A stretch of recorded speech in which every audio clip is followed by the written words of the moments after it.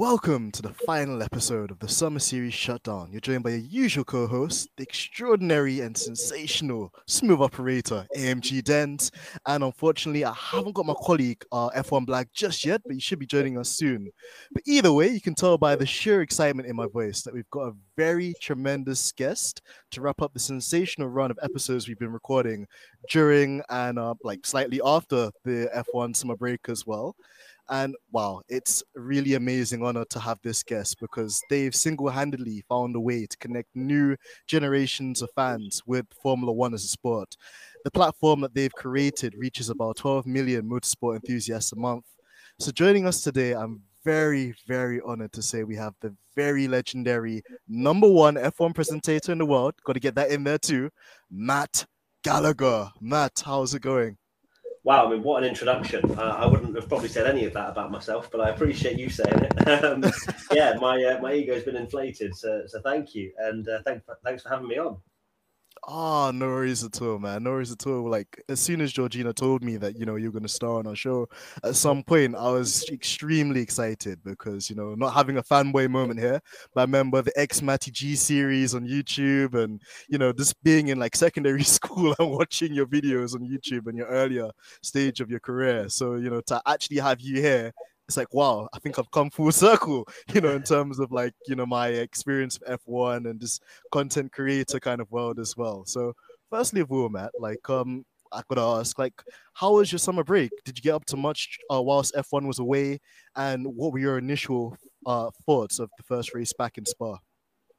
Well, firstly, yeah, my summer break, as much as some people think I just go away or people just disappear from the Formula One world. Obviously with WTF1 we continued to churn out content, and it was a bit sparse for news after the whole Oscar Piastri drama and things like that. But overall, just getting ready for the second half of the season. It's a shame that the championship is so far out of reach for anybody now. I think Verstappen's very much got that wrapped up, but Spa, yeah. I mean, obviously, as a Ferrari fan, as a Leclerc fan, there was even more pain.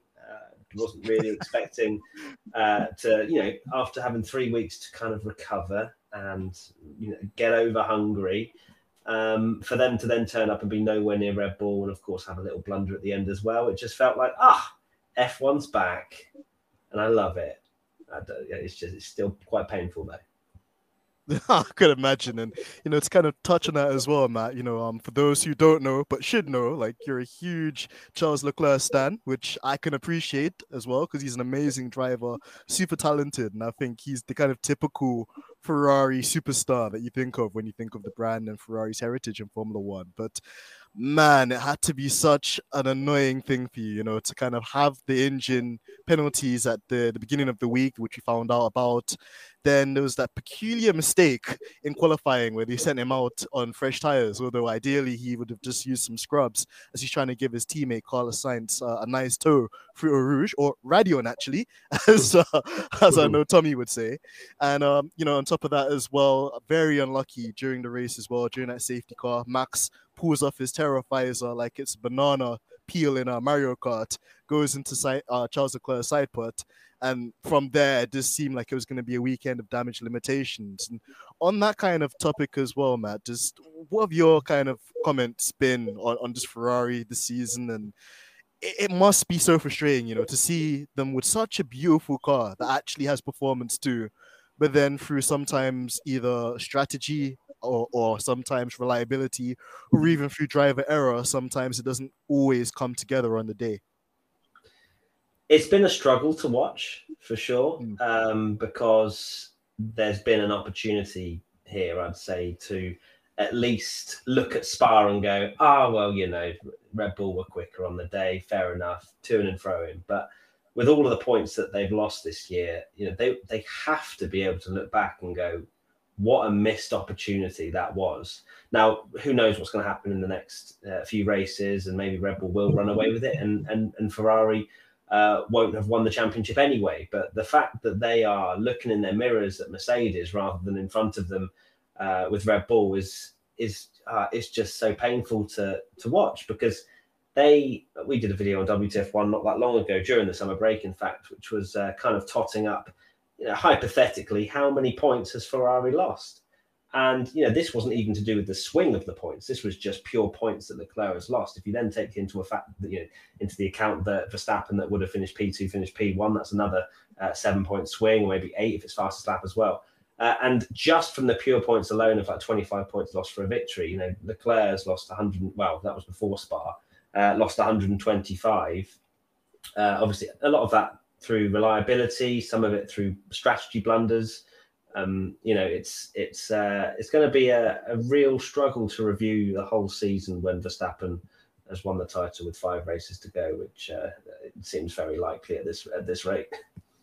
I agree, Matt. And, it's been an eye-opening one for sure in a sense, because we thought as well with the new kind of like technical directives that also the FIA came forward with, like going back to Spa, we thought that things might be a bit more open, but it actually seemed to be that Mercedes and Ferrari were quite close to each other on this kind of pace, and Red Bull, for example, it seemed to just find that extra actual advantage. And I could almost envision like Christian Horner and Helmut Marko with some very smug looks on their faces as they watched the opposition and Max drift around the final corner. But we won't reminisce too much on the sad parts, Matt, because we do like happy Matt Gallagher.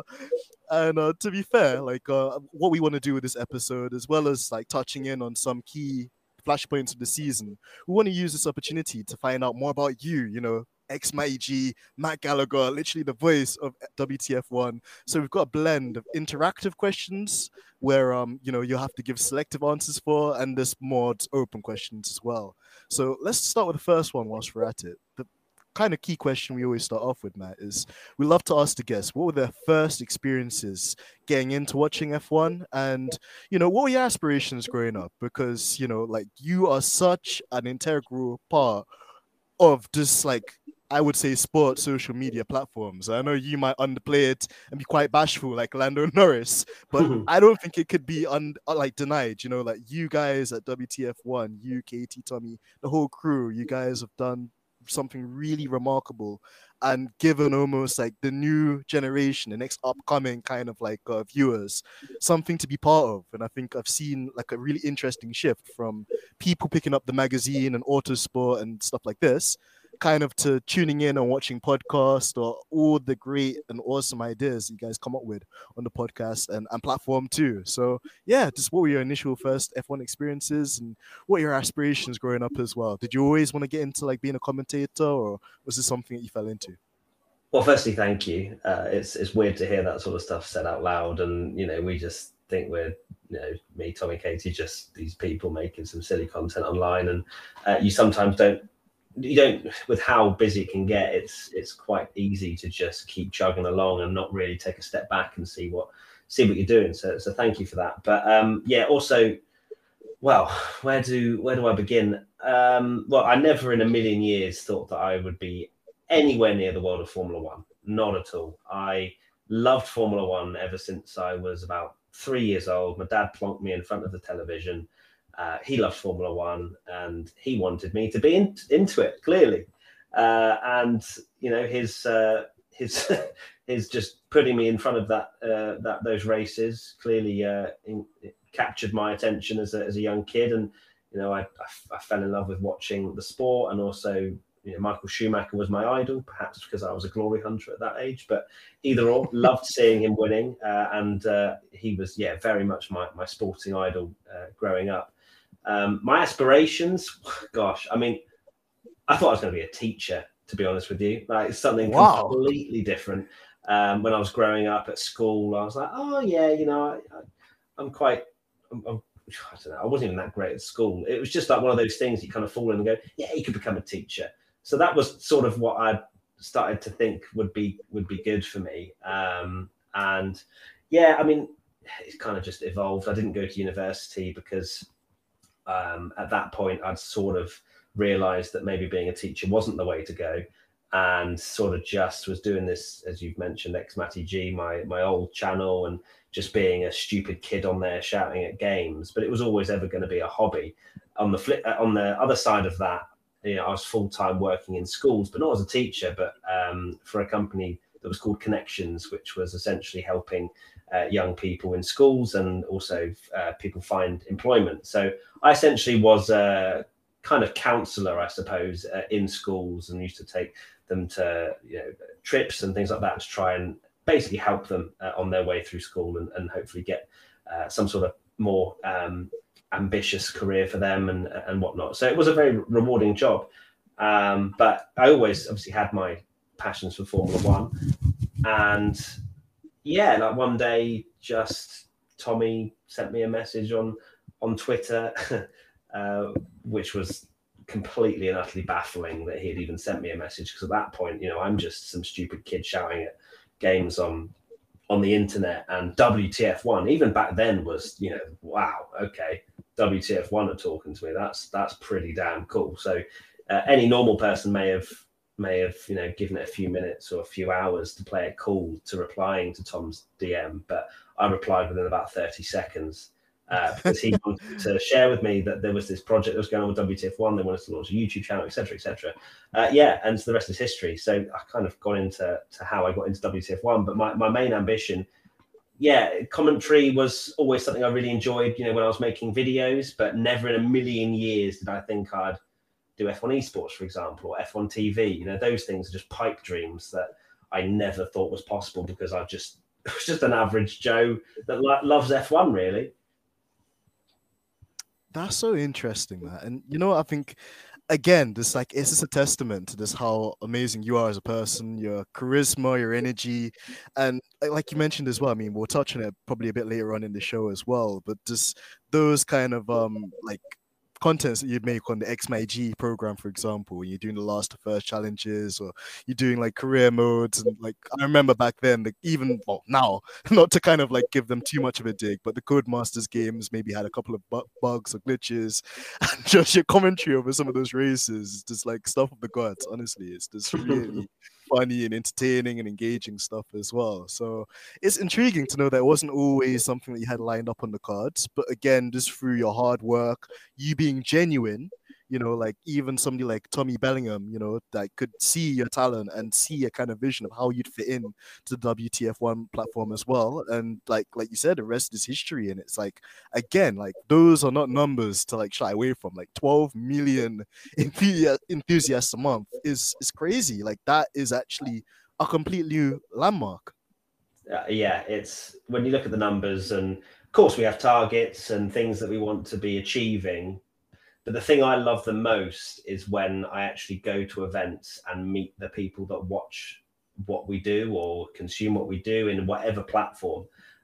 Because that's when it's a sort of a reality check for me, where you go, oh, wow, I am actually making a difference. Because that's kind of what I wanted to do when I worked in schools, is that I enjoyed seeing that development from, a kid in school that maybe after a few chats with me would then have a bit more ambition or a bit more about them that they wanted to succeed. And it's kind of similar in a weird way to what I'm doing now, where people have messaged me or spoken to me at races and gone, Matt, your stupid internet's best reactions got me through some really tough times and stuff like that.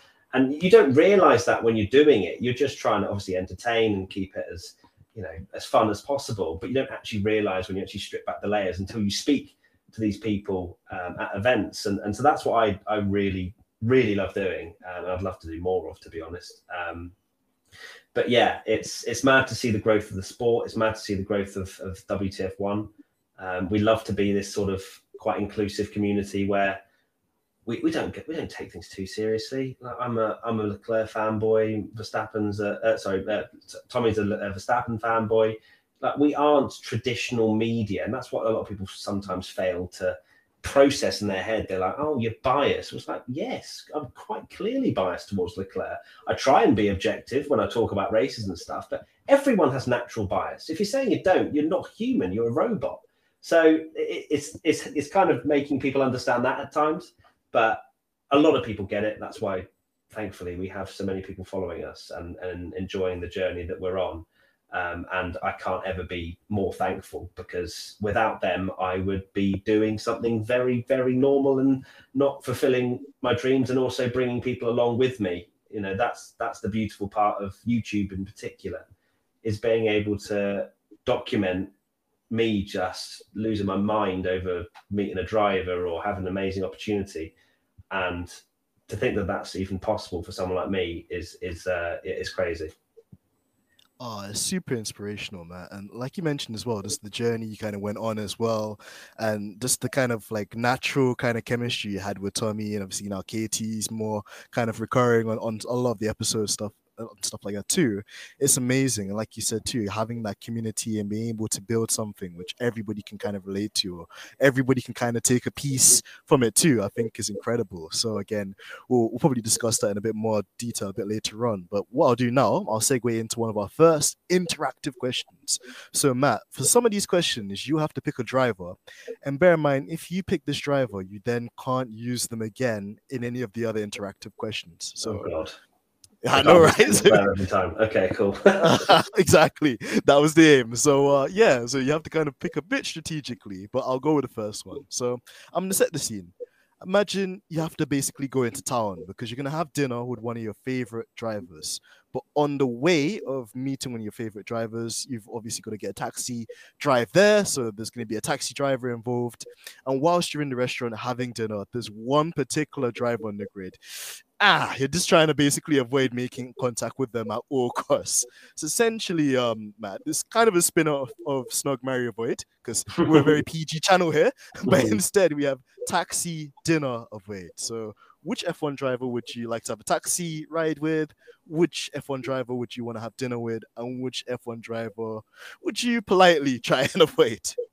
Oh, who would be my taxi driver? Oh, that's an interesting one. I think I would go. Let's go with Lander. Well, that's a difficult one. Well, actually, no, because when I go in a taxi, a lot of the time, because a lot of people think that just because I do presenting and everything like that I'm like this most confident guy, blah blah blah blah, always loud. I'm actually quite a shy, reserved individual. So when I'm in a taxi, I just I don't mind a bit of silence. You know what I mean? So It's unfortunate that Kimi Räikkönen's not on the grid because that would definitely be my go-to. Oh gosh, this is difficult. Let's go with George Russell. I feel like he'd be quite to the point. He'll be matter of fact. He'll get me there on time. There's no way George Russell's being late. There's not a chance. So True. I think George would be a very efficient taxi driver for me. Dinner, 100% would be Daniel Ricciardo. That man is a complete and utter legend. He's more fun off camera than he is on camera, and you can just think of how fun he is on camera. That man has a heart of gold, and I will always support him and want the best for him. And then avoid. Who would I avoid? It's tricky because, like, I think the problem we have here is like most of the drivers on the grid, they're not that controversial. Like, we don't have a Mazepin last year. Exactly. It's harsh. It's hard even because I don't think I would. Let's go with Lance Stroll. I just feel like me and him wouldn't get on because we come from very different lifestyles. I just don't think I'll have anything in common with him whatsoever. So let's go with Stroll. Well, I think that's a fair choice, and I think, like you mentioned as well, of all the drivers you can think of on the grid, I think with Lance, I always get the impression he's one of those characters which would be hard to kind of get to open up to. But I think if you can like establish some sort of common ground, he might actually be okay. But yeah, when you've got like the plethora of like personalities, but I think he hates media people, so he won't like me. So there you go. Who knows, man? Maybe you need to get him to tune into more episodes of WTF1, and we could change his mind. Maybe not when he's had a bad race, and I wouldn't suggest that. True. But actually, whilst you're on the topic of it as well, man, you touched on Daniel Ricciardo there, and quite kind of like on the topic of which as well. It's gutting, to see that he's not going to be with McLaren next season. I think when that news came around initially, like the beginning of the journey, when we were talking about like him moving from Renault at the time to McLaren, we thought that'd be the perfect fit because him and Zach Brown have that kind of buddy personality with each other. Him and Lando as well, obviously have quite a lot of like things in common to a degree, and I will never forget that infamous pubes interview or kind of like debrief they had as well. But yeah, it hasn't really worked out, and now we're in a situation where we're hoping that he gets a seat next season. What's your thoughts, and generally as well, where would you like to see him go next season? My thoughts are he hasn't been good enough, as much as that hurts me to say out loud. Like, McLaren hasn't worked for whatever reason. Every fan can try and strip it back and analyze it to a certain degree. The main thing is that he has not been good enough for that McLaren second seat. What the reasons are, we don't know. There has to be a part of McLaren where they have to think, why didn't it work? And Danny Rick also needs to think that way. He's still a good enough driver. People that are saying that he's finished don't have a clue what they're talking about, because he is, firstly, obviously an 8-time F1 race winner. And also he has done very, very well in other, in Red Bull, for example, obviously winning races and being a reasonably decent teammate compared to Max Verstappen, who we're clearly seeing is one of the best we've ever seen.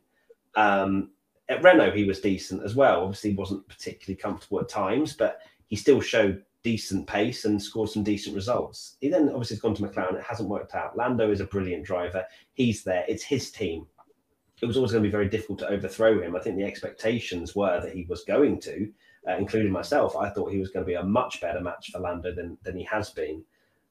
But you can't defend him in the sense of, I'd love to have seen. I just want to see him in Formula One, and this is where maybe a level of bias is coming, where I genuinely just think he's great for Formula One. And people go, well, it's the best 20 drivers on the grid. Why you can't just have someone that smiles all the time? I'm like, well, he's not the 20th worst driver on the grid. But he's not. There are worse drivers that are still driving in this season. So to say that he doesn't deserve a Formula One seat, full stop, is a bit mad, in my opinion. Where do I think he should go? Well, from his video he did, basically announcing he wasn't going to drive for McLaren, his whole demeanor looked like he hadn't got anything sorted, and maybe he was a little bit on the apprehensive side, because there's talk about Gasly, Schumacher maybe taking the Alpine seat. I don't think they should go for Schumacher. If they can get Gasly, I think that'd be a great shout. But then again, Ocon and Gasly apparently don't get on, so there's lots of different storylines going on. But I think Danny Rick deserves to be in Formula One. I think the only seat for him that would make sense is Alpine. Other teams, I'm not sure they would be able to afford what his sort of level is in terms of salary. But does he take a pay cut? There's lots of different questions going on. But I think he would fit very well into Alpine after being there before. He'll know a lot of people that work there. He'll be up against Ocon, who he should be able to match and do pretty well against. And maybe he can rebuild from there, but he's not getting any younger. That's also true. We speak a lot about like age, and like it's interesting in Formula One in one sense that the careers of the drivers are getting much longer, which is great, due to safety and obviously advancements in health and well-being. But at the same time as well, I think just like what we've seen with Alonso, just when you get older, there's always that pressure on you to perform. And in his admissions, he's even said the reason for him basically leaving Alpine was, one, due to them not giving him a multi-year contract due to his age, but then also two, the pressure of always being compared to like Ocon, which I feel I get. And as a team, you always want to make sure that your two drivers are as closely matched as possible. But then on the flip side for him, maybe there's that sense of ego. Maybe there's a sense of, well, I'm a two-time world champion, and Ocon, he's won a race, which again is quite interesting and kind of thing I guess people forget with Ocon. But on top of that as well, like Alonso is a lot more declarated in the sort of career that he's had, not only just in Formula One, but also in other series too. So there's so many different facets to it as well. And, like I think as well, Matt, like I think Alpine would be a really great shout for Daniel Ricciardo. I think there's a lot of familiarity there for him as well. But then on the flip side too, like, I don't know, I could see him at Haas as well with Gunther Steiner and K-Mac. I know that you guys on WTF1 have some awesome K-Mac merch as well. Mm-hmm. So I'll plug that too. But yeah, just I think he's the sort of guy where, because of his personality, I know some people don't like that he's not always serious, so that he can be a bit like of a comedian at times. But personally, for me, like you said, I think he adds value to the sport, and I think equally, not that I think he would, but if he went to a series like IndyCar, for example, you probably see an increase in the ratings and viewerships of IndyCar, for example, because they really cherish the drivers, and they're willing to almost give drivers in that series like a second chance, even if things haven't worked out in F1. So it's interesting, and I think it's really good that we kind of address that one too. But to kind of move on to the next question as well, Matt, like we kind of touched on it earlier too. Like we're doing like essentially like a snapshot of how the championship's going right now in relation to that. But how would you rate this championship in comparison to last year's fiery fight between Max and Lewis? What have you made of Max's driving, for example, and his driving standards? Because I think a lot of people last year were quite infuriated, triggered, annoyed, just with some of Max's like tactics and kind of backhanded stuff he would do. But on the flip side, for the balance of the argument, you could say that at the time, Honda and Red Bull didn't know that they were going to absolutely walk the 2022 championship. So you could maybe argue that for those purposes alone, they were always going to try and take as much risks as they could and like try and take away any advantage that Mercedes had as well from either Lewis or the team generally. But with Leclerc, we've almost seen like a version of Max, one that's a bit more kind of like compliant, one that, you know, picks and chooses his battles quite wisely. And even if he's not the fastest guy or doesn't have the fastest car on the weekend, he's always still there to try and kind of mix it up with, you know, the guys and maximize points. So how have you seen it so far? I mean, this season's been very different to last year. Last year was full of absolutely every bit of drama that Drive to Survive could have wished for. I personally loved it. I enjoyed it. I love, you know, controversy in sport is what, you know, generates discussion. And I think obviously some things went well over the line. Abu Dhabi last year, for example, being one of them. Saudi again, very questionable. What went down there in terms of decisions and wanting to make it a level point finale going into the final race. This year, yeah, it's been a bit. We've had some good races. I think we expected a bit more maybe between Verstappen and Leclerc. They've been very, very polite to each other, but they also have raced each other for many, many years. So if anything, they have felt out each other's driving styles many years before even coming into Formula One. Whereas Verstappen versus Hamilton, their driving styles clearly don't go very well because Hamilton won't give an inch. Verstappen, well, no, Hamilton does give an inch, but we saw in a lot of incidents that he was willing to risk it, kind of thing. Whereas I felt like Leclerc almost this year, you know, he was obviously very tactically minded in Saudi and Bahrain. They were both, it was almost like a game of chess, really, and a very calm and polite game of chess. So, yeah, it's been completely different. I don't think there's much that Leclerc would maybe change in his driving style. It's obviously been more that Ferrari have let him down. He's obviously made a few mistakes as well. So, yeah, it's a massive shame that Verstappen's so far clear, because this championship could have easily gone down to the wire again had Ferrari nailed it. But yeah, we need a bit more controversy. They're all a bit too polite with each other, and you know, a bit of wheel banging here and there never hurt anybody. Absolutely, and I think we've seen that with Fernando Alonso and Lewis at the weekend as well. And whilst as well, Matt, you know, I've got my colleague in here. Not that much wheel banging. That's quite a lot. We don't want Hamilton going up in the air. Yeah, with like a 41G impact as well, must I add. Yeah, that was big. But indeed. But whilst we're here as well, we got my co-host as well, the brilliant F1 Blag. Blag, I know that you've you just like tapped in as well, and you've probably overheard us kind of assessing just the current state of the championship. Kind of, I want to kind of segue you into it as well quite smoothly and ask your thoughts on it before you ask Matt some questions too. Yeah, hi Matt. Fantastic to meet you, and looking forward to having a good discussion. Yeah, definitely. Nice to meet you too, mate.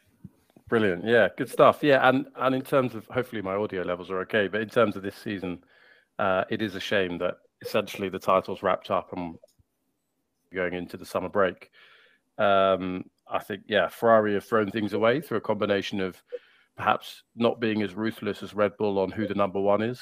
I probably suspect they don't have a number one even now. And also the reliability issues, and of course, the dreaded strategy. So yeah, I think it's over, but that doesn't mean we can't have some interesting races in the second half of the season. And, you know, for me, fingers crossed that Lewis maintains his record, although after Spa, we'll see. I'm not sure quite when we'll put this episode out.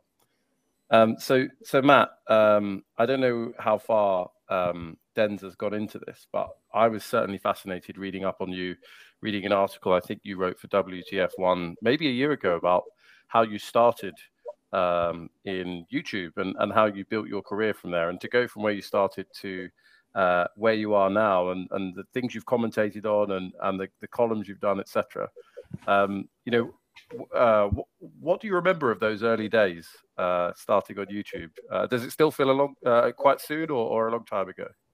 What, starting on YouTube full stop, or starting on YouTube with WTF1? Because they're two very different timelines. Yeah, exactly. Well, starting on YouTube full stop. That is a throwback. Yeah, that's sort of 2010 era, which is frighteningly 12 years ago. God, I'm sounding like my parents now with throwbacks to over 10 years ago to things is quite scary. But yeah, I mean, it was a hard old slog, really. I mean, but it was fun. Like, there was nothing more to it than me just having a bit of fun and not having a filter and just being an idiotic kid with a game capture and a microphone. I think, the very early days, I used to, try and capture my gameplay in any which way I could. I had game captures called Blitzbox HD, which was the biggest pile of crap I've ever used in my entire life. But it was something that, that was the only thing that was around sort of those days. I couldn't afford a Hopag HD PVR, whatever it was called, for many, many years after that.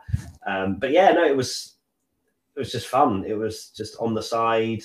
Never thought anything would come of it. Never dreamed of anything coming of it until, as I mentioned a little bit earlier, Tommy came into my messages in sort of end of 2016 and wanted to open the discussion up about potentially an exciting project coming with WTF1 to do with YouTube and things like that. And then, the process sort of start of 2017. I had a lot of interviews, had a test podcast. I had a test filming shoot, which was at the Birmingham NEC for the Autosport International show.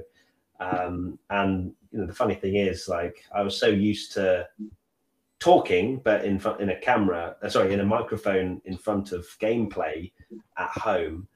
But this was to be a presenter for a YouTube channel, which is a very different kettle of fish, and something that I was absolutely bricking it that day, because everything they told me, all the interviews that I'd done, I genuinely thought, oh my God, this is my dream right in front of me. It's on this plate. Will I drop the plate? I don't know. But obviously I was there, had the test shoot, didn't have a clue where to put my hands. No idea. I was so rigid. It was outrageous. But yeah, thankfully, even with all the things that I was yet to learn, they could see there was the passion there was the enthusiasm, and they were willing to take me on and not only just do the presenting, but everything behind the scenes. So everything you see on the YouTube channel, whether it's the scripting or the content ideas, a lot of it comes through me, obviously through help from Tommy and Katie as well sometimes. But from the beginning, that was my job to run the whole thing. So yeah, it was a big old project, and so much has been learned over the last 5.5, 6 years. Yeah, it's incredible. You mentioned that there's kind of a gulf between when you started on YouTube and when you started at WTF1. It's probably equidistant between your start completely and now when you went on to WTF1. So 6 years at least as ex-Matty G. What do you think ex-Matty G would think about Matt Gallagher, presenter of F1 Esports? It'd be like, dream on, mate. There's no way. That's not happening. Wake up, Matt. Jesus, go get a real job. That's probably what ex-Matty G would say. But yeah, it's weird to even think about those times and how it was just very much a bit of fun. Shouting at games with some of my friends, Tim at Marduk, Arav. I'm so proud of those guys as well for how far they've come in the industry, and it's mad to see the progression of us all. It's taken us in so many crazy different journeys.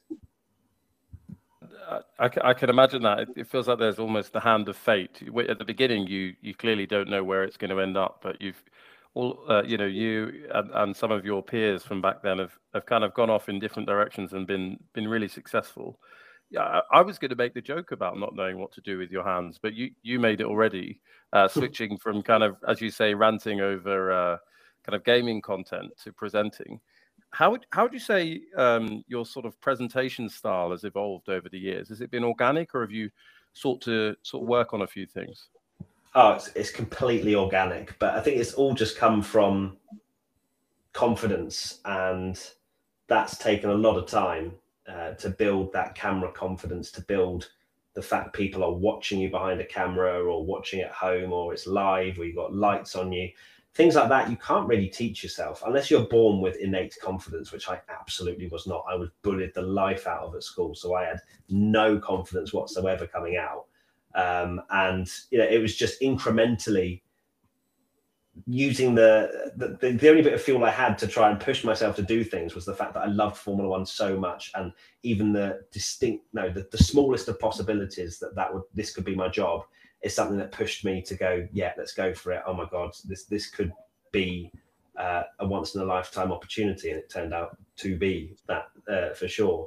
But yeah, it's just taken years and years of building very small blocks of self-belief to eventually get to a point where I go, yeah, I am good at my job. And that's not a bad thing to think that, because, it's still on the flip side crazy. And this is like the insecurities of me coming out going, yeah, but why are you in this position, Matt? You're kind of lucky, aren't you? And you have all these things, and imposter syndromes going through your head. And there's so many things to battle. You've got other things like social media, and trying to not take that too seriously, because that can be such an echo chamber of horrible people piling onto you.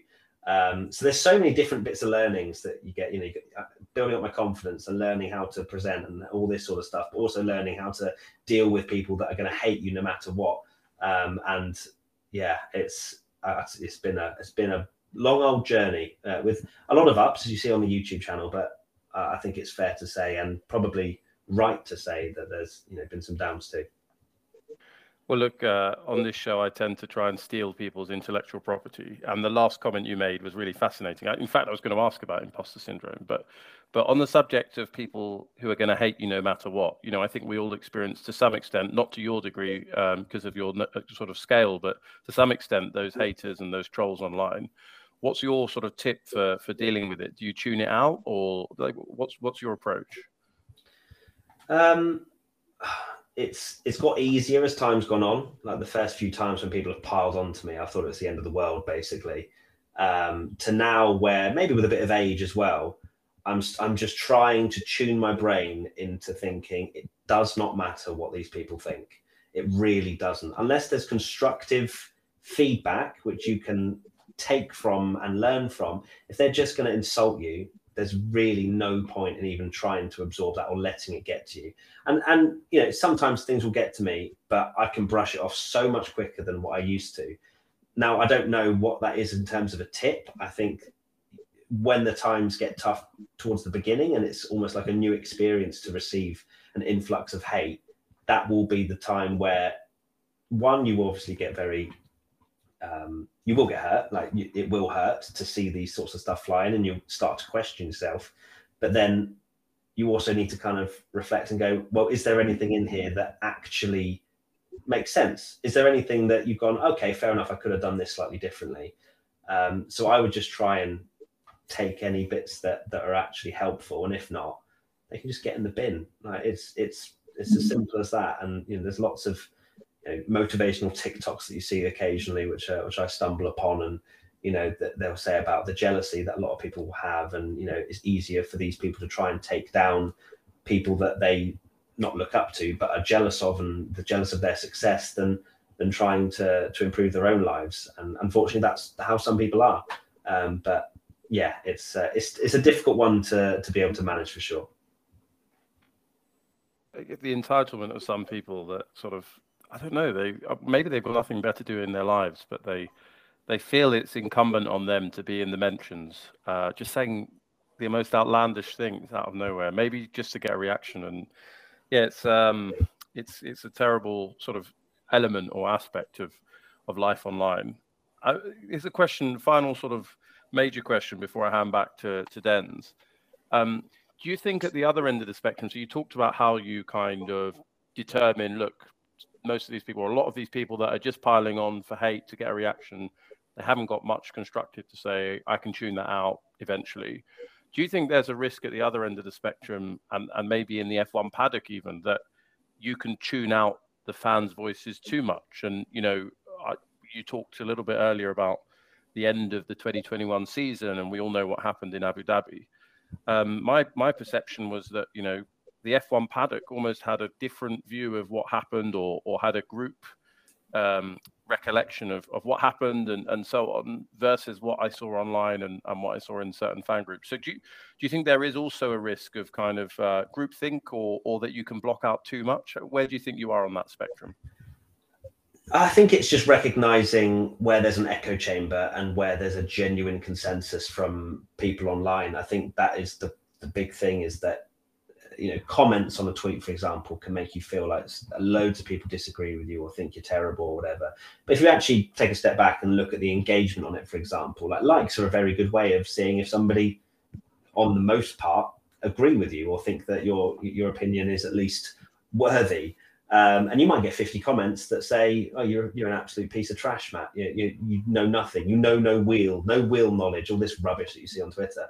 But then you have 10,000 likes, and you go, "Well, actually, okay, that's probably not everybody hates what I'm saying. It's just these people." Because usually there's not going to be many people that go, "I like this tweet, Matt. Good job." But they'll just see it and move on with their day. The people that don't agree with it are the ones that will pipe up. So that's the echo chamber that I think you have to be very wary with if you create your own podcast or whatever. You need to make sure that you don't get drowned out by the negativity, because in the grand scheme of things, if you've got followers, if you've got people that tune into your podcast, etc., they're there for a reason. But no, I don't think I'm tuned out, because I think that the main thing is our tagline is we're fans making content for other Formula One fans. That's the key thing for us. And I feel like we are quite in tune with that, especially, for example, 2021 Abu Dhabi was not afraid to say that it was an absolute farce, what they did. I don't think Verstappen deserved any hate whatsoever. And I think people that say that he's an undeserving world champion or that he had anything to do with what went on is crazy. And if anything, the bias from fans who are so hardcore for one driver or another are the problem, not the potentially, like, for example, me commenting on it like that. So yeah, it's a very interesting debate for sure, but we have to make sure that we are keeping in line with the fans and kind of know what's what. And we do a lot of polls. We try and get a lot of people involved in terms of commenting and shouting people out or asking questions in our podcast, for example. We try and keep our ear to the ground with the F1 fans for sure, because at the end of the day, they're the ones that keep us going. And I think looking at the end of last season, your point about, perhaps there were people on either side that were, running off of pure emotion. For me, I looked at it quite rationally. It looked just quite directly that the rules weren't followed, and then that decision was ratified, or precedent wasn't followed. I don't need to prove that, it was because of hatred towards Lewis Hamilton from the FIA. I don't know if that's the case. I don't care. Equally, I don't need to try and say that Max was behind the scenes, making it happen. Of course he wasn't. He was racing his race, and you can think what you like about Max, but clearly he had the chance to overtake and he did it. I personally think his style of racing is perhaps too aggressive, but he won that race. The rules weren't followed, but he won that race and he won the championship. That's the beauty of the sport. That's the beauty of the sport, isn't it? To have that opinion of, well, I think his driving style is too aggressive. Someone else will go, well, actually, that's how you win world championships. And neither of you are right, because there is no definitive answer. And that's the beauty of Formula One.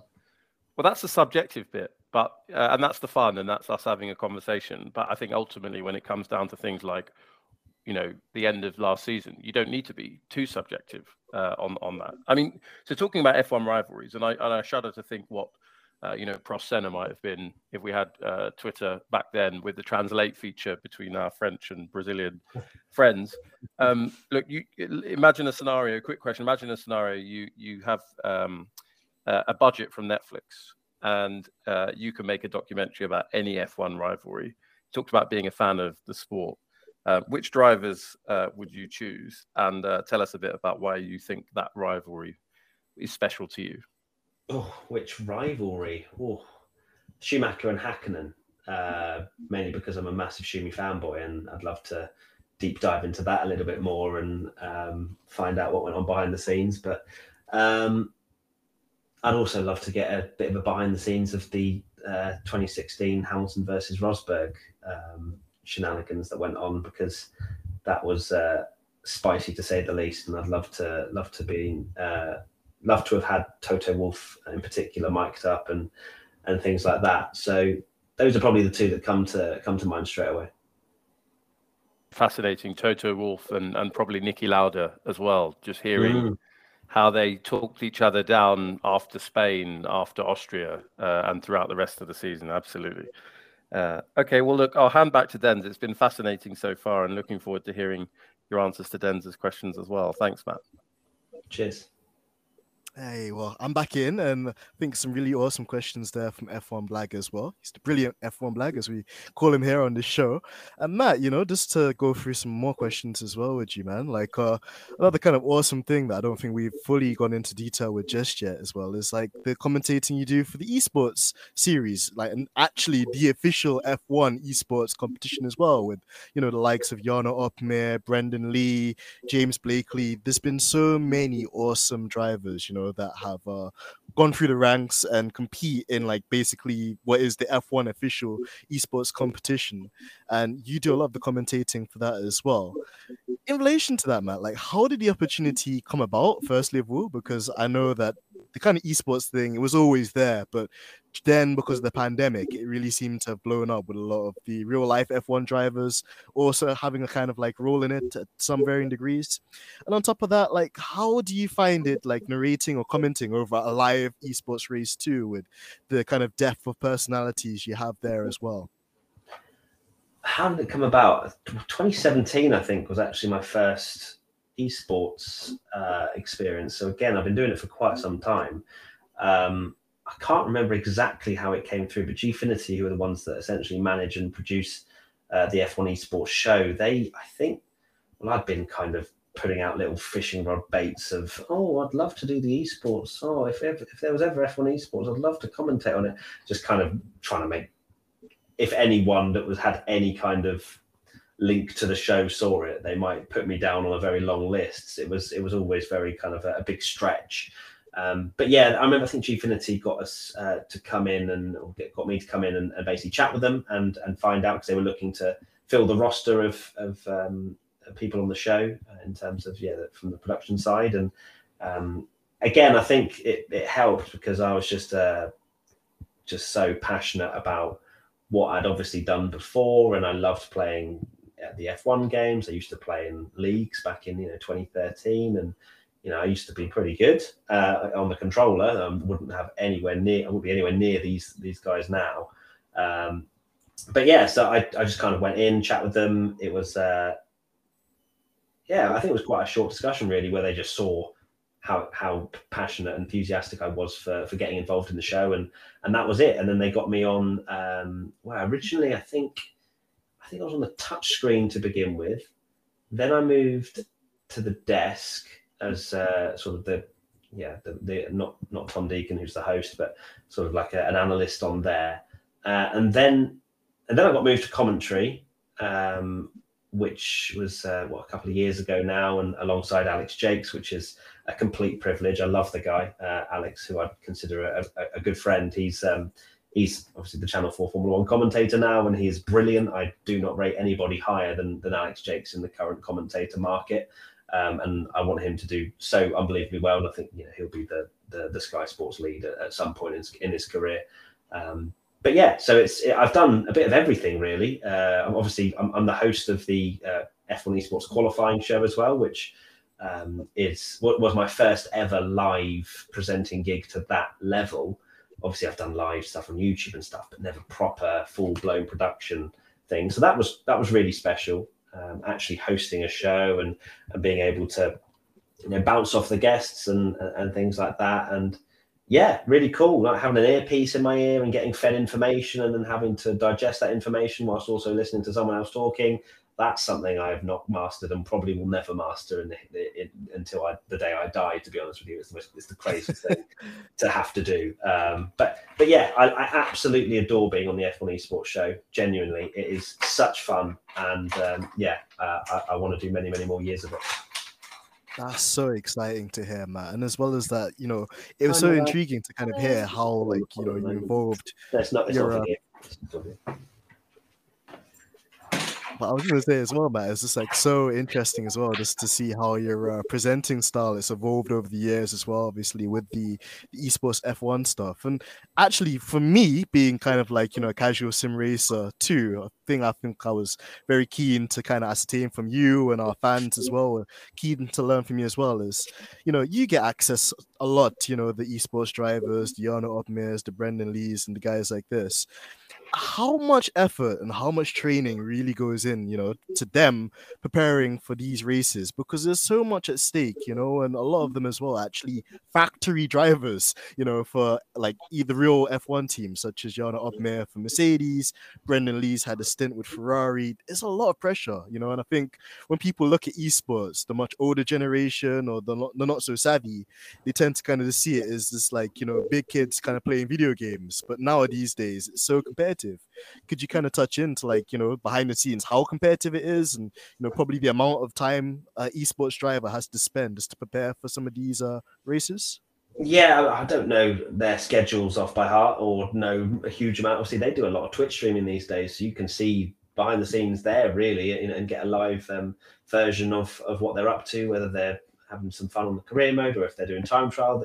They're always practicing. I think especially on the run up to a new season, they'll be practicing at least 8 hours a day, like a full-time job really, because that's what they're paid to do and that's what the teams expect. But there's also the level of mental preparation and physical preparation, which is very similar, I'm sure, if you're with a big outfit like Mercedes or Ferrari, where they've got it in place for their drivers, and they will get their esports drivers to do very similar things because they know that performance can be enhanced, not just purely from practicing, but also with how you prepare yourself.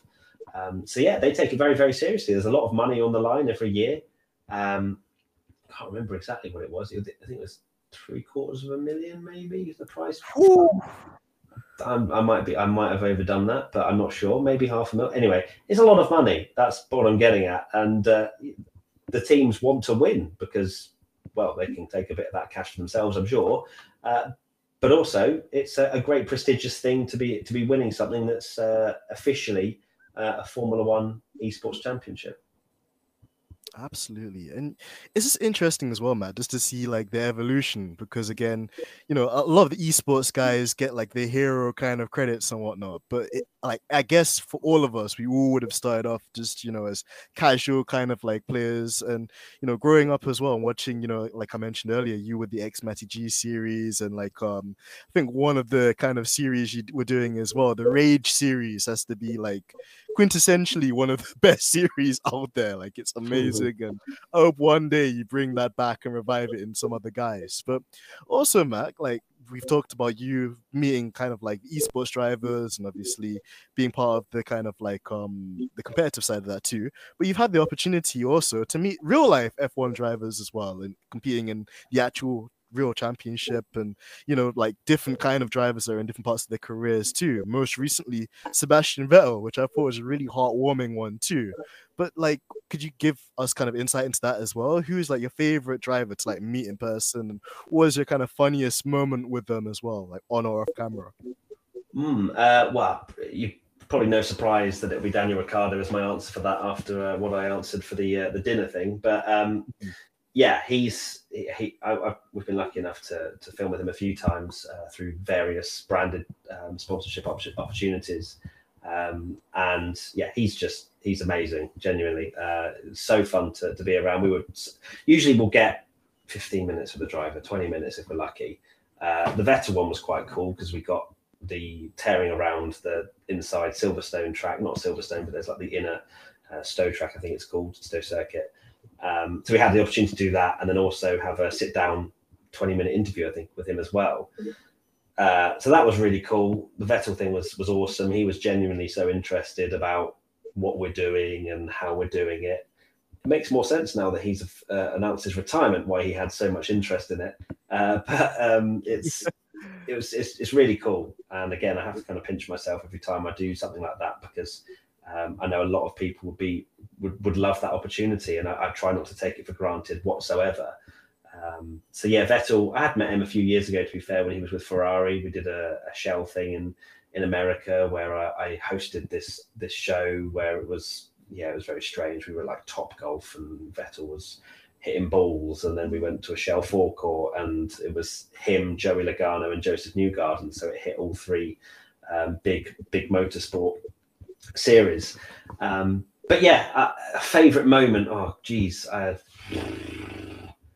there's so many that I just sort of, it all just kind of merges into one, to be honest. I think one of my favourite moments was being torn around Monaco by Nico Hulkenberg in a brand new RS Megane, that we were the only media in the world to get that opportunity. And not just that, it was just before, I think, FP1. So the crowd was there, and we're just tearing around in this camoed RS Megane.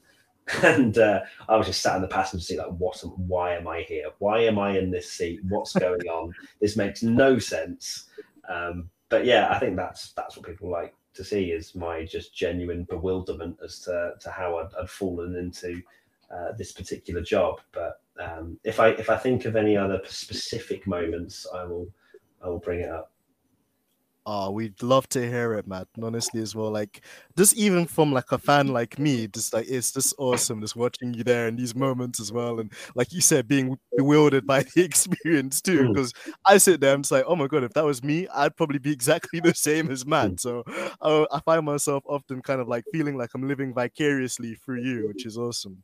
And kind of on the topic of that as well, I'm going to do another interactive question before I hand over the rest of the show to F1 Black. So I'm set the scene again, and the scenario is this, man. Ferrari, they're not so happy with the big boy Matteo Binotto, and sadly, they have made him part way. He's banished like Arriva Bene, and there's a new team principal. His name is Matt Gallagher, the awesome Matt Gallagher. You know, so you're the team principal, man, and essentially Ferrari tell you on the first day they want you to pick some other content creators to be the head of Ferrari social media, which is going to be a very interesting and tasking job in itself. You got to pick another content creator to be head of technical. And then you can pick any content creator, it's anybody you know, just to shout them out as well if you wish, to be a mentor / driver performance coach to both Charles and Carlos. Because you know, being a Ferrari driver is hard, and there are times where even if you do your job perfectly, there'll be a plan A, plan B, plan C, plan D, or plan E, which could go against you. So somebody there to kind of like pick them up. So 3 roles, Matt, just to go again, head of social media, head of technical, and like a driver, mentor, performance coach-ish type person too. Who would you pick in the world of content creators? Head of social media, I'm calling Tommy Bellingham a content creator, because I mean he's verified on Twitter and I'm not, so that must mean something. So yeah, I think hold on there, Matt. Why? Nah, we need to make a petition as soon as this episode's done to get your blue ticket. I don't know. I think I might be the second most followed Twitter account that hasn't been verified, behind God himself. You know, the God account that's like tweeted God or something. But I don't know. I don't know. That's a fact I made up. But it's I don't know. I've tried and I've just given up. So it doesn't matter. Like, a tick changes absolutely nothing. If anything, I think the cool people don't have ticks, really. So so if you're listening, Tommy, you're not cool. But I would go with Tommy for head of social media, because, well, I mean, he does social media anyway for us, so he's king of that. Head of, what was it, strategy? Did you say? Oh no, strategy, technical, probably Arav, because I know that he's done quite a bit of aerospace engineering, or whatever you want to call it. So he's very aerodynamically sound. So I would say probably put him in that position. And performance coach.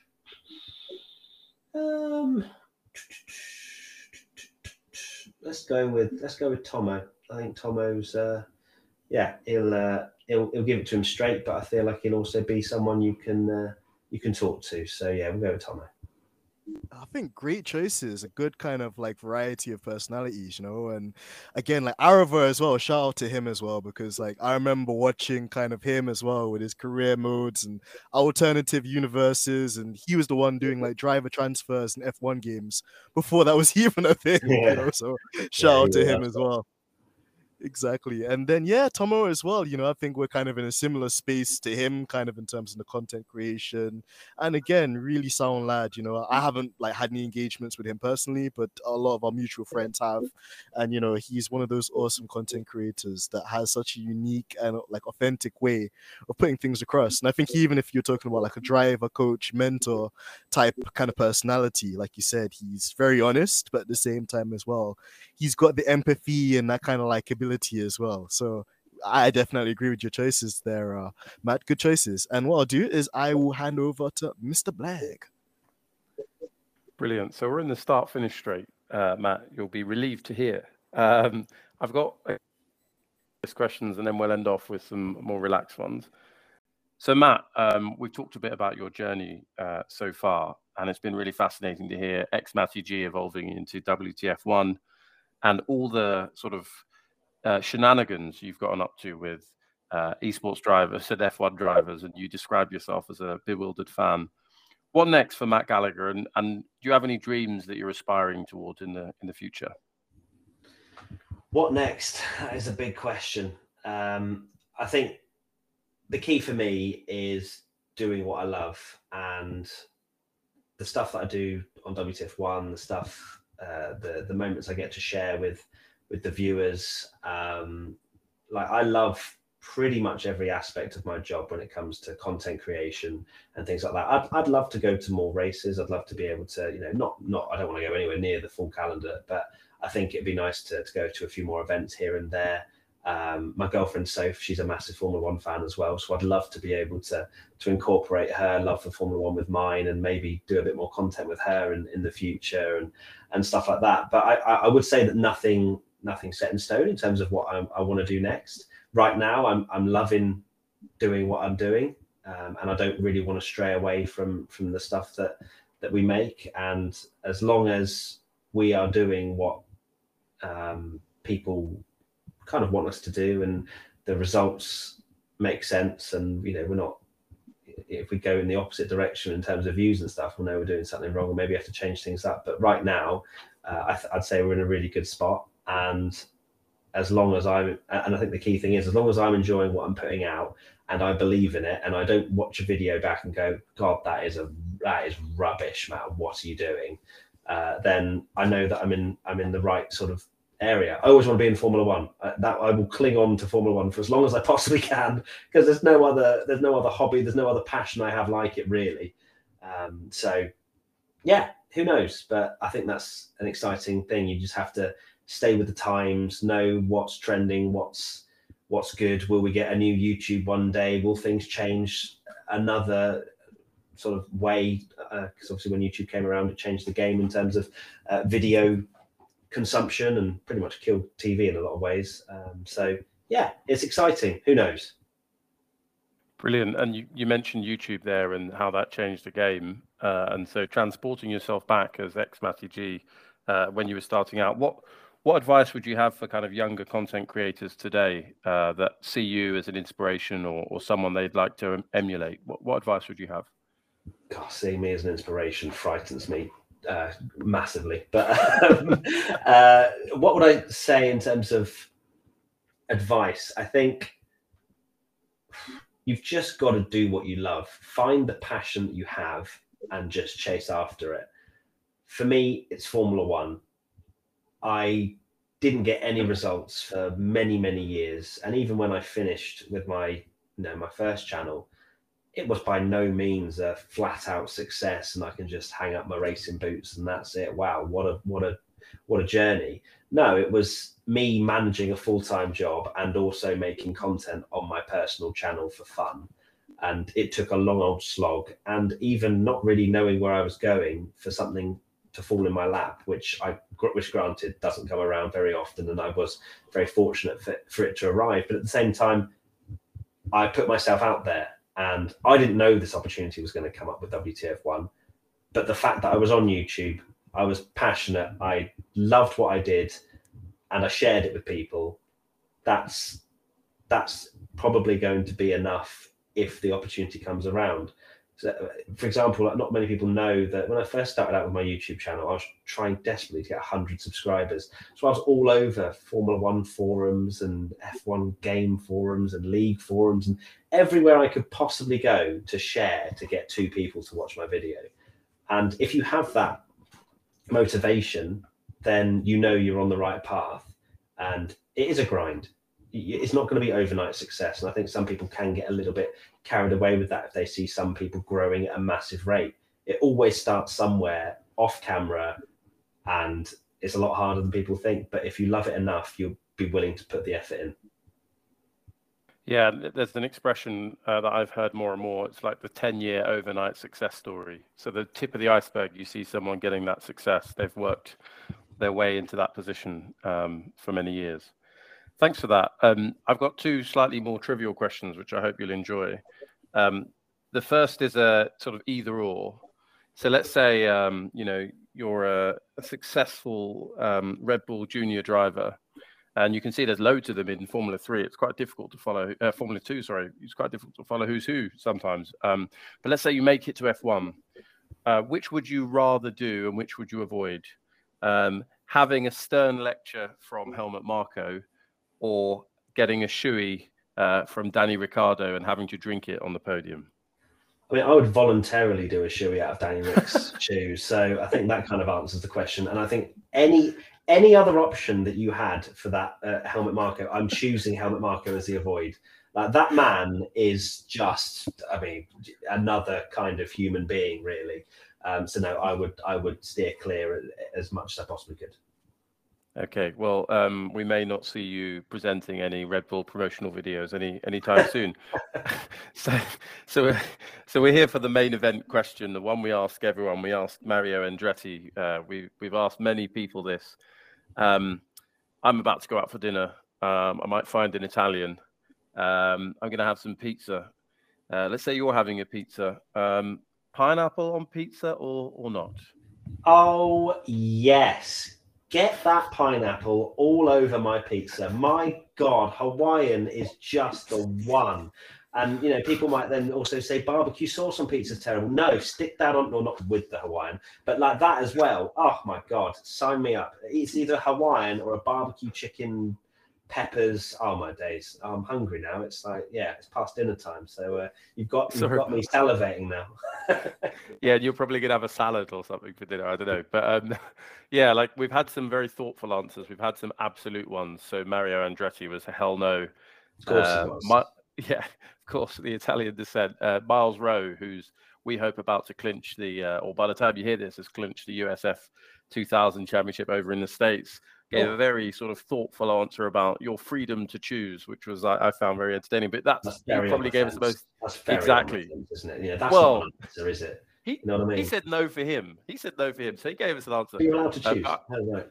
Yeah, but I don't think anyone's been as enthusiastic about pineapples on this show. God, so I love a pineapple. You certainly win that award. now you want some pineapple for dinner.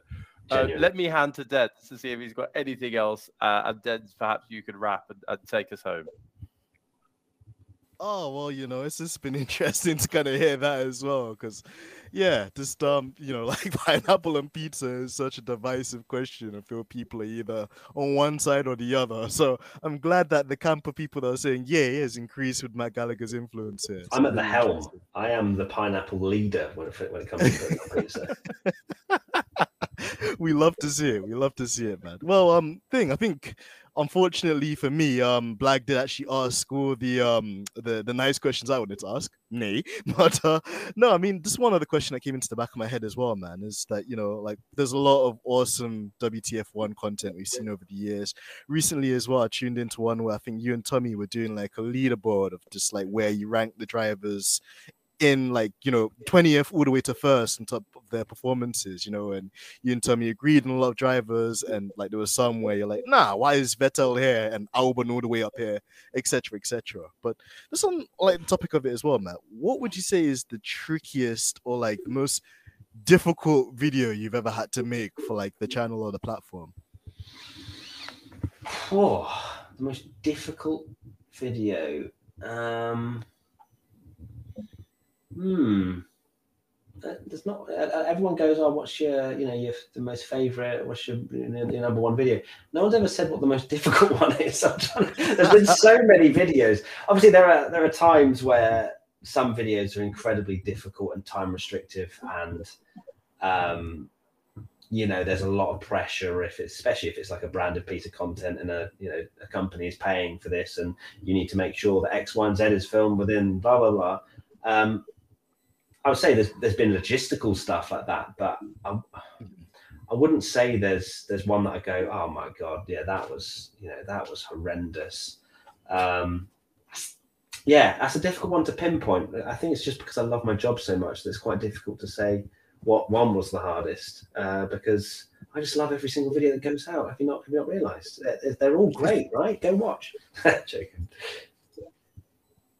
No, but I think that's a fair comment as well, Matt. And that's the thing too. Like, I guess the nature of the content that WTF1 puts out as well. It's informative, it's engaging, but it's nothing which is gonna like, well, at least for reasonable people anyway. I can't chat for the unreasonable people or the trolls out there, but it's amazing. It always leaves you with something to think about or more food for thought. So I always see it that way too. But then, okay, let's flip it on the positive side then. What would you say is like your favorite video or the one you enjoyed making the most?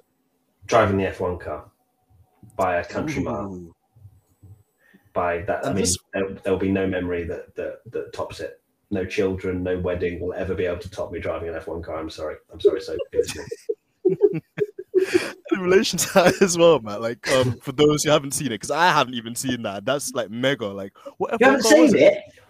You've done all this research into like the cobwebs of my personal first channel, and yet you don't know I've driven an F1 car. What is this? Man, I'll add it to my agenda list now. On the 7th of October 2004, you were actually spotted at Azizi, but you don't know that. To be honest, I was 9. Okay, you're not 9 now. True. How did that come about? What car was it? It was it was technically the Lotus 2012 car. So Kimi Raikkonen's winning car from Abu Dhabi. I think he won maybe one or two others in that season. You'll be going and watching this, aren't you, when you're after this podcast? It was, it came about literally in the first 2 months of us launching the YouTube channel. And it's a funny story, really, because I received an email that was from this agency, and it was a French agency, so it was actually reasonably broken English, and it was quite difficult to really ascertain what was going on. But it was like, oh, we're doing this competition, and we want like a media person to come along and document it all, and it's going to be broken down into fitness, driving some sports car / the ridiculous supercar that Renault have called the RS01. And then finally, at the bottom of the email, after 3 or 4 paragraphs of big jargon, the final line was, "Oh, and by the way, you'll be able to drive the RS, whatever they called it, the Formula 1 car." And I was like, "What do you mean? Why are you putting that at the bottom of the email?"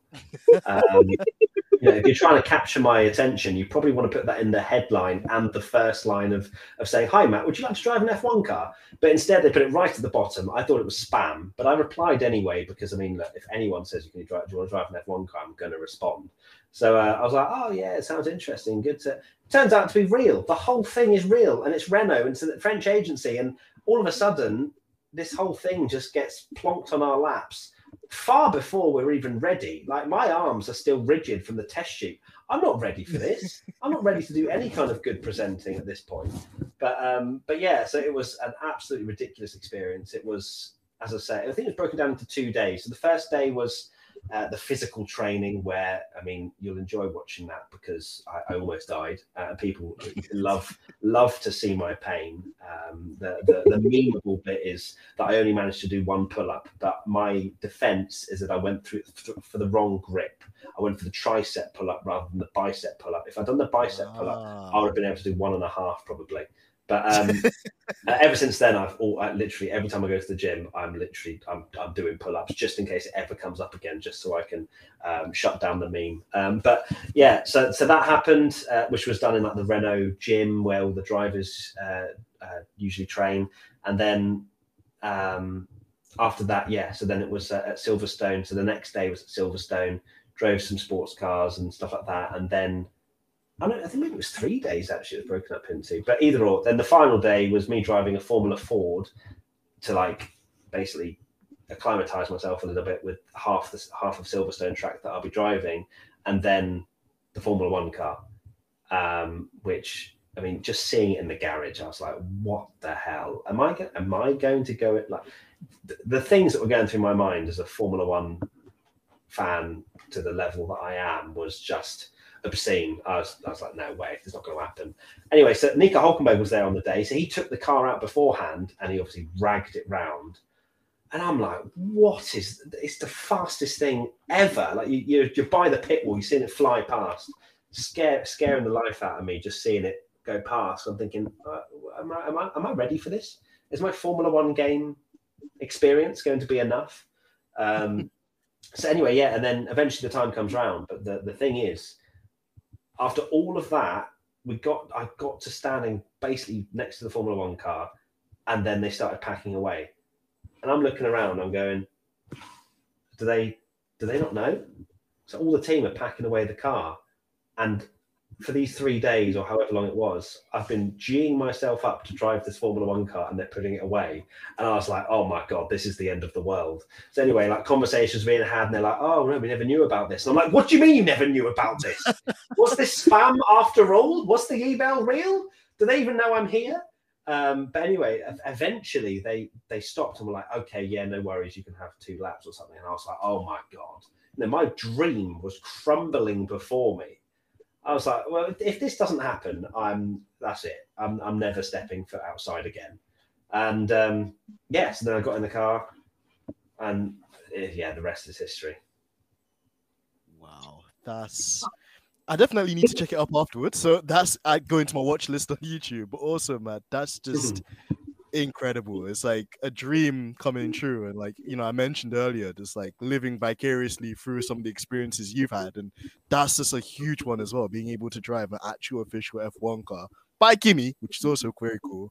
But then also like the kind of like swings and roundabouts, almost having the opportunity, then it not almost being there and then actually getting to do it. That's like one of the most fulfilling things as well. And to be honest, I couldn't think of somebody that's more worthy and more deserving of an opportunity. No, don't be silly. There's plenty more worthy people out there. I just was lucky enough to get the French agency message me. And the thing was as well, which I forgot to mention, they messaged me not knowing I'd moved to WTF1. So that was an ex-Matty G opportunity. And I'm like, that's when I know they haven't done their research, when they were approaching me, when there were bigger YouTubers out there. Yeah, I completely forgot that was actually not even going to be for WTF1. Got me at you got me at no wedding and kids can top it, and I was like, okay, there's a whole story there. I'm just being full blown honest here. You know what I mean? Like, when I pressed that accelerator, I left half my soul where I pressed the accelerator because it was the fastest thing in the world. Like you'll see my head every time I gear shift, like it basically dislocates every time because it's so much G-force.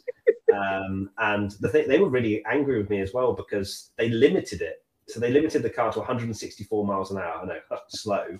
And that was the top of the gear. You see, I'm not sure if you see it in the video. I think you do. But you see me try and upshift. So my brain, going 164 miles an hour, thought, yeah, I need to upshift another gear here. Rather than thinking, I should probably start slowing down for the corner that's coming up. I wanted to go faster, which didn't make any sense at the time. Because I needed to change my underwear afterwards. But yeah, I just remember that day like it was yesterday. Like the whole thing was just incredible. I remember how hot it was and everything. I was like, Matt, you will absorb every second of this because it will never happen again. This will be the only time, probably, that I will enjoy more than my wedding or having children. Oh my God. Well, I don't know what the missus will say, but at least from my perspective, Matt, like that is. I've said it to her before. She knows. It's fine. Okay. Oh man. Well, on that bombshell, Matt, it's been an absolute honor to have you on the episode today, man. And I really hope as well that we can get you back, hopefully later on in the season. You know, as things progress, you know, we might end up having to just make Formula B or Formula kind of like Plan H, whatever they want to call it, with what's going on in the world right now. But again, this amazing. It's almost like coming full circle to actually meet you kind of virtually on this podcast, but just generally as well to speak to you and to reminisce about some of those things as well. So before we go, Matt, any final words for you, your adoring fans around the world as well? Anything you want to say to them?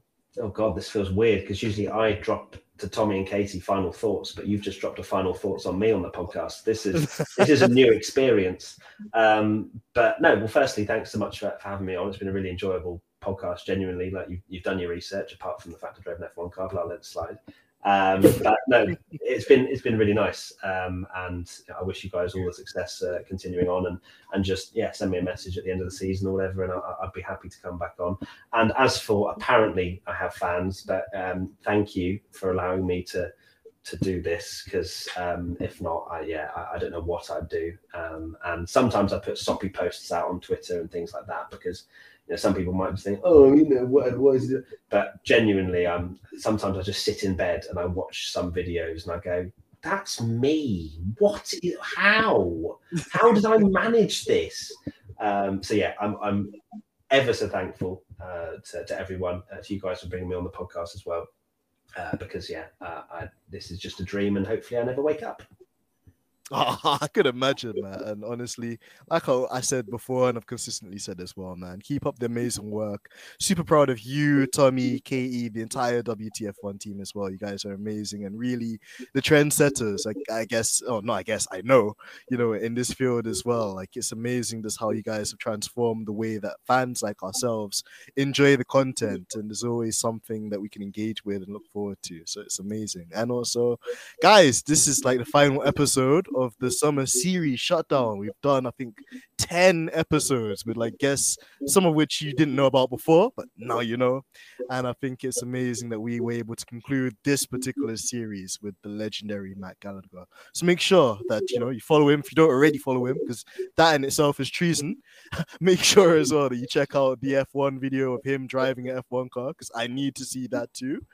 And just make sure you check out WTF1 if you're not already. Again, amazing platform, and I guess pretty much the blueprint for us as content creators. And obviously as well, show us some love too. We need some love. So yeah, just make sure that you tune in with me, Mr. Blag himself, Georgina, the amazing founder of this podcast, and again, super thanks to Matt as well. Until next time, guys, it's been your boy AMG Dens, the modern day Morgan Freeman. Until next time, peace.